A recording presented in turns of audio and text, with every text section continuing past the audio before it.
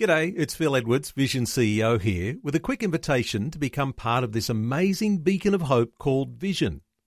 Together we can put our love into action to help people of all kinds build or rebuild their lives on the truth of God.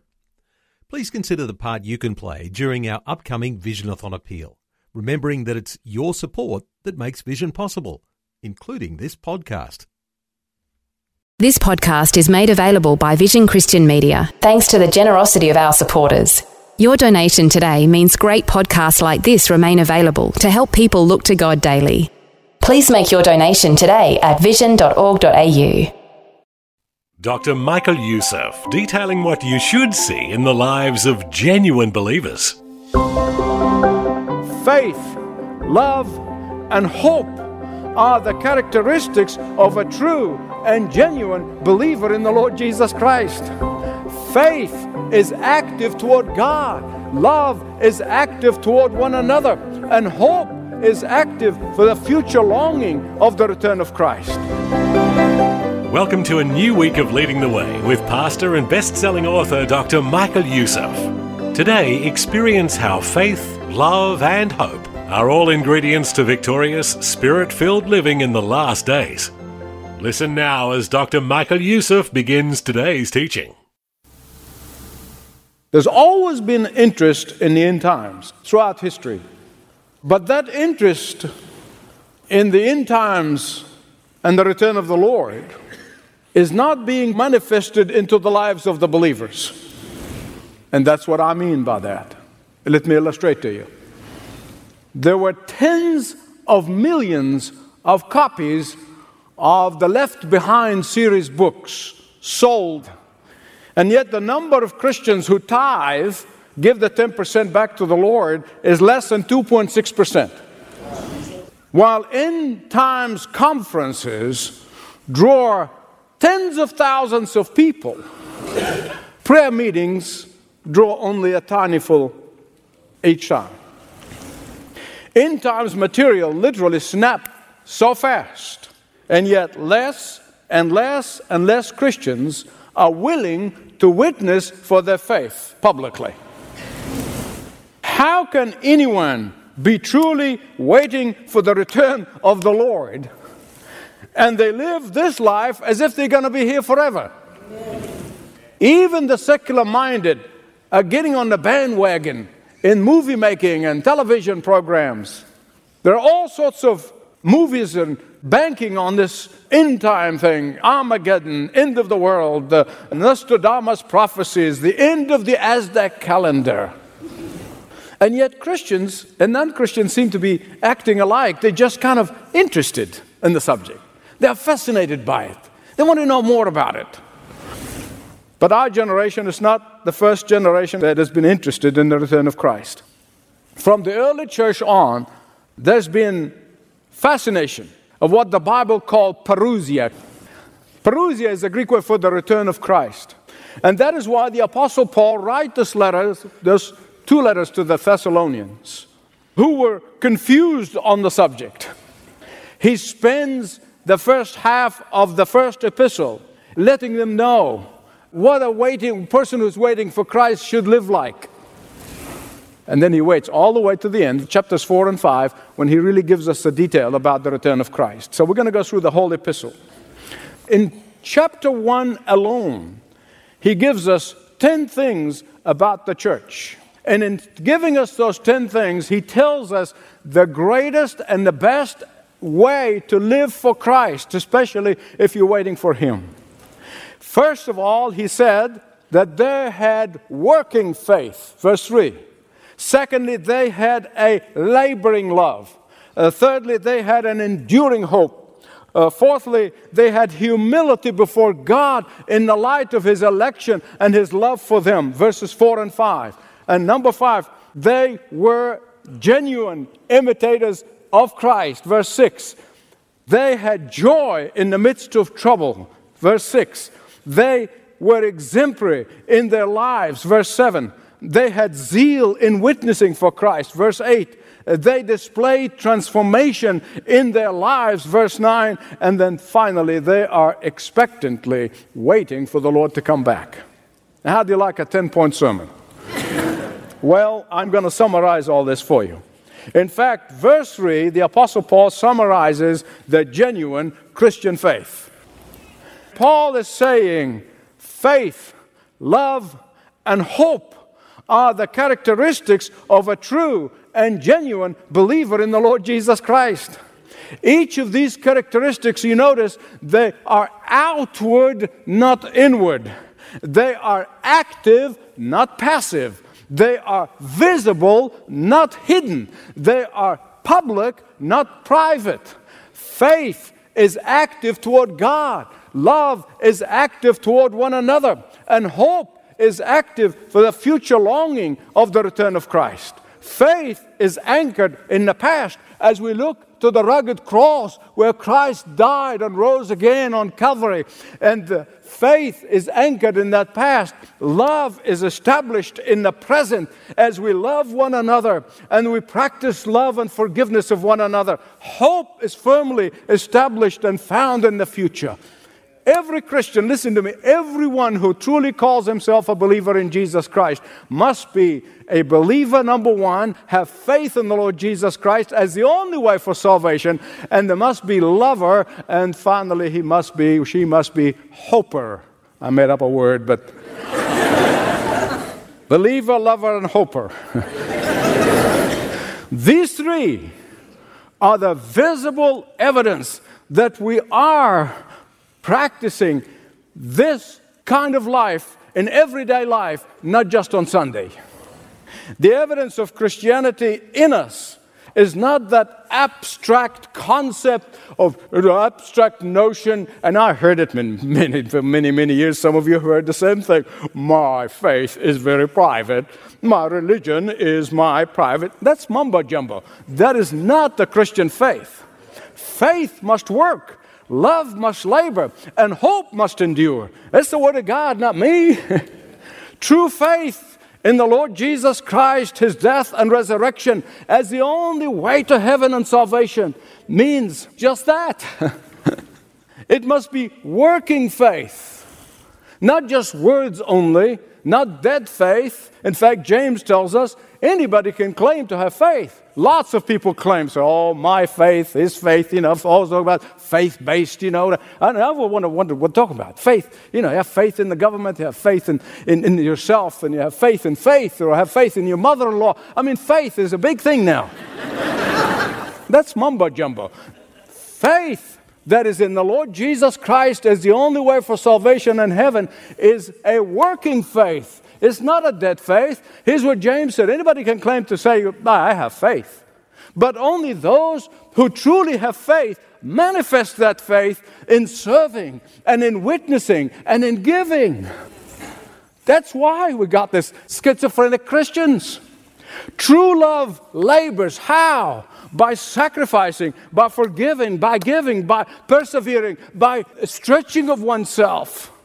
Otherwise, love will be like the stuff we see on television, mere sentimentality. And that's really the national interpretation of love today, sentimentality. But that's not what the Word of God said. True hope waits patiently, not in a white robe up in the mountains, doing nothing. Hope does not mean we just hunker down, store food and gold and silver. I mean, after all, they tell you this is the way you're supposed to do. No. Hope gives us peace in the midst of persecution. It gives us perseverance in the face of oppression. That's what hope is all about. In fact, John Calvin said that the true definition of Christianity is just those three. In verses 4 and 5, Paul unites love and election. God's choice of us and His love are one unit.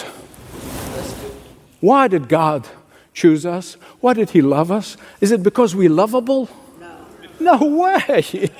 I'm telling you, Moses looked at God's people, the apple of his eye, the chosen people, when they came out of Egypt, and he said to them, why did God choose you? It's not because you're the most brilliant people on the face of the earth. God doesn't work that way. His love and His choice of us is because of His sovereign will. His love and His choice is a secret known only to the one true God. Let me tell you something. I was brought up as a boy to believe that I am the one who makes the decision. I'm the one who chooses God. And I am the one in my pride, until about 40 years ago when somebody taught me this truth about God's calling and God's choice and God's election. From that moment on, I can tell you as God my witness, it literally put me on my knees in humility and in brokenness before God. You loved me. Amen. You called me, you chose me. How humbling that is. How humbling. And the person who taught me this, he said, I want you to just think about this. When you go to heaven and you meet the Lord face to face, what are you going to say to him? You're going to say, boy, I was really brilliant that I made that decision to follow you. Who will you go on your face? Say, thank you. Thank you. Chose me. Unworthy that I am. Listen to what Jesus said to the disciples. He said, I chose you. You did not choose me. If it's up to us, we would choose the world, we would choose the flesh, and we would choose the deception of Satan. If it's up to us, we would choose selfishness and self-centeredness. And yet the Apostle Paul explains that part of the reason God chooses His children is because He wants them to make Him known to others. In verse 5, all the way to verse 10, Paul shows us the three stages. He's operating on threes here, by which the gospel progressed in the church of Thessalonica among the believers there. First, the gospel came to them, verse 5. They welcomed the gospel, verse 6. And then they take that gospel message to others, verse 8. That's how it works. That's how it works. This is the message of this New Testament that is repeated over and over and over again. In fact, it is the message repeated in the Old Testament as well. God told His people Israel that I chose you so that you might be a light to the nations. But instead, they become inward looking, they become navel gazers. We are saved, not just we sit there and do nothing. We are saved just so we say nothing. We are saved, not just to say, well, lucky me, and I'm lucky my family is saved, and I am saved, and everybody around me is saved, and, let the world go to hell in a basket. No, that is not the attitude of a true believer. You can't just be saved to say, well, I'm not responsible for anybody else. No. The very reason God called us, chose us, and loved us is that so we can be responsible to our classmates and to our neighbors and to our friends and co-workers. We are saved for a purpose. God saved us in a sovereign will. But we know for sure that He saved us for a reason. He placed us in the place where you are for a reason, for a purpose. He has given you the opportunity that He is giving you for a reason and for a purpose. And Paul said, the gospel did not just come to you in words, verse 5. Yes, sure, it was verbalized in words, but not only in words. Gospel came to you in power. Dynamos, which we get the word dynamite, and it literally means, has power to blast away, and to open the blind eyes, and to crack the hard hearts. Only the Holy Spirit can do that. See, when the dynamite of the Holy Spirit is accompanying words, and they're not just mere words, they will open the blind eyes, and they will break a hard heart. Many of you heard me long enough. You've heard me say it repeatedly, that I can speak the most eloquent words, which I can't, or I could use the most erudite arguments, which I don't, or I could give you the most powerful expressions, which I can't. But until and unless the Holy Spirit of God takes these words and uses them, will only fall on deaf ears. And that is why all of our witnessing and all of our ministries and all of our activities they must be totally and completely submerged under the power of the Holy Spirit. They must be totally and completely submerged in prayer. They must be totally and completely depend on the dynamism of the Holy Spirit. When the authentic gospel of Jesus Christ is preached, there will always be hostility. Because the authentic gospel of Jesus Christ would challenge human pride, not cater to it, as many preachers are doing today. And the reason so many churches today are not facing opposition or hostility from the world is because many of them are not preaching the authentic gospel of Jesus Christ. Whenever you share your faith with somebody else, some would welcome it and accept it. Others will not. And you should not be surprised at that. That should not surprise you at all. There are so many people out there who want to be liked instead of wanting to convert people to Christ. Verse 6, in spite of severe suffering, you welcome the message with the joy of the Holy Spirit. Listen, it's the same Holy Spirit that is working in the person who's doing the witnessing, speaking through him. It's the same Holy Spirit working on the other end, opening the eyes of the blind for somebody to respond. Whenever you share your faith, some would welcome it, some will not. But the one thing that was clear about the Thessalonians is that they did not sit back on their blessed assurance and did nothing when they came to Christ. Look at verse 8. From you, the whole world was impacted by your witness. But do you know what the secret power that was? Of course, we know the real power is the Holy Spirit. But do you know part of the secret of why their witness was effective? It's right there in the text. I'm telling you, it is so incredible. He says, transformed lives. Transformed lives. That's the secret. What happened when they heard the gospel? They decisively and definitively walked away from idol worship and began to worship Jesus alone. They definitively and actively and outwardly were serving the living God regardless of the cost. And they were patiently waiting for his return. The three evidence of faith, what are they?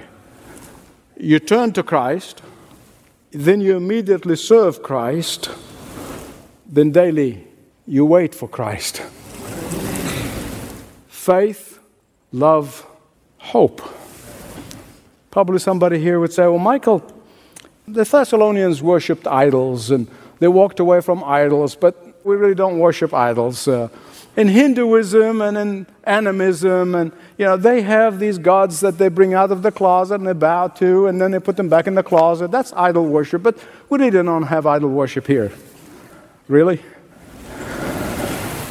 Let me tell you the definition of idols first. Anyone or anything that occupies our attention, our resources, and our time. That's an idol. The overall occupation of those things, they're idols. They could be the idol of selfish ambitions, could be the idol of accumulation of money and power, could be the idol of infatuation with the wrong person. It could be an addiction that you keep saying that I can't break away from it. That means you're saying that God is not a strong God. You're worshiping the wrong God. Because my God said He breaks the power of addiction. He breaks the idol's power. He breaks all of that when you definitively walk out of these idols, walking with the living God. These are all idols, and many claims to be Christians, and they claim Jesus to be their Savior, and yet they're living under the power of Satan. Anything and anyone who controls your life is an idol that must be decisively breaking away from by the power of God. The Bible gives us a contrast between these idols and the true living God. Here they are.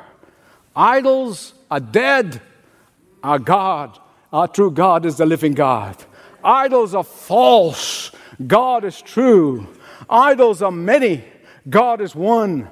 Idols are visible and tangible, but God is invisible and intangible. God is beyond the reach of sight and touch. God is the creator of the universe. He is the creator of all mankind. In verse 9, he's saying you cannot claim to have turned to the living God from idols, and you're still serving these false gods, these false idols. When you turn to Christ, He will set you free. free to freely serve Him and Him alone. Verse 10, finally. He's saying the authentic believer is to be waiting for the return of Christ. Paul, of course, building his case as he gets to chapter 4. A true believer in the Lord Jesus Christ does not panic about false prophecies about end times. Let them say all they want. Let them set all the dates. The clearest indication that you are waiting for Christ is your serving of Him. That is the clearest indication. Hear me right on this one. Waiting and serving must go together. You say, but serving is active, but waiting is passive. No, they're not. Not when it comes to the Christian faith. Waiting and serving must balance each other in the Christian faith. Jesus said, occupy till I come. He didn't say head out to the mountains. He says, so just pour on these charts. He said, occupy till I come. What does occupy mean? Means work hard till I come. Means serve diligently till I come. It means give generously till I come. And so, today what causes end-time schizophrenia in the Church of Jesus Christ is the misunderstanding of what it means to be waiting for Christ while serving Christ. If you're truly waiting for His return, then you must be serving Him with all of your heart. Dr. Michael Youssef with a challenge to serve Christ with all of your heart until He comes again.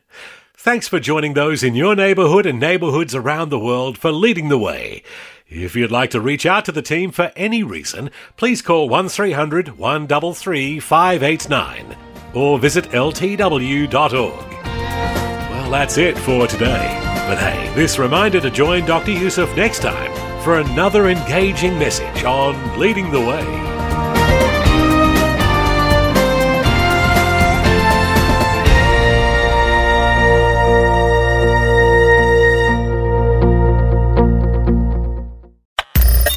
Thanks for taking time to listen to this audio on demand from Vision Christian Media. To find out more about us, go to vision.org.au.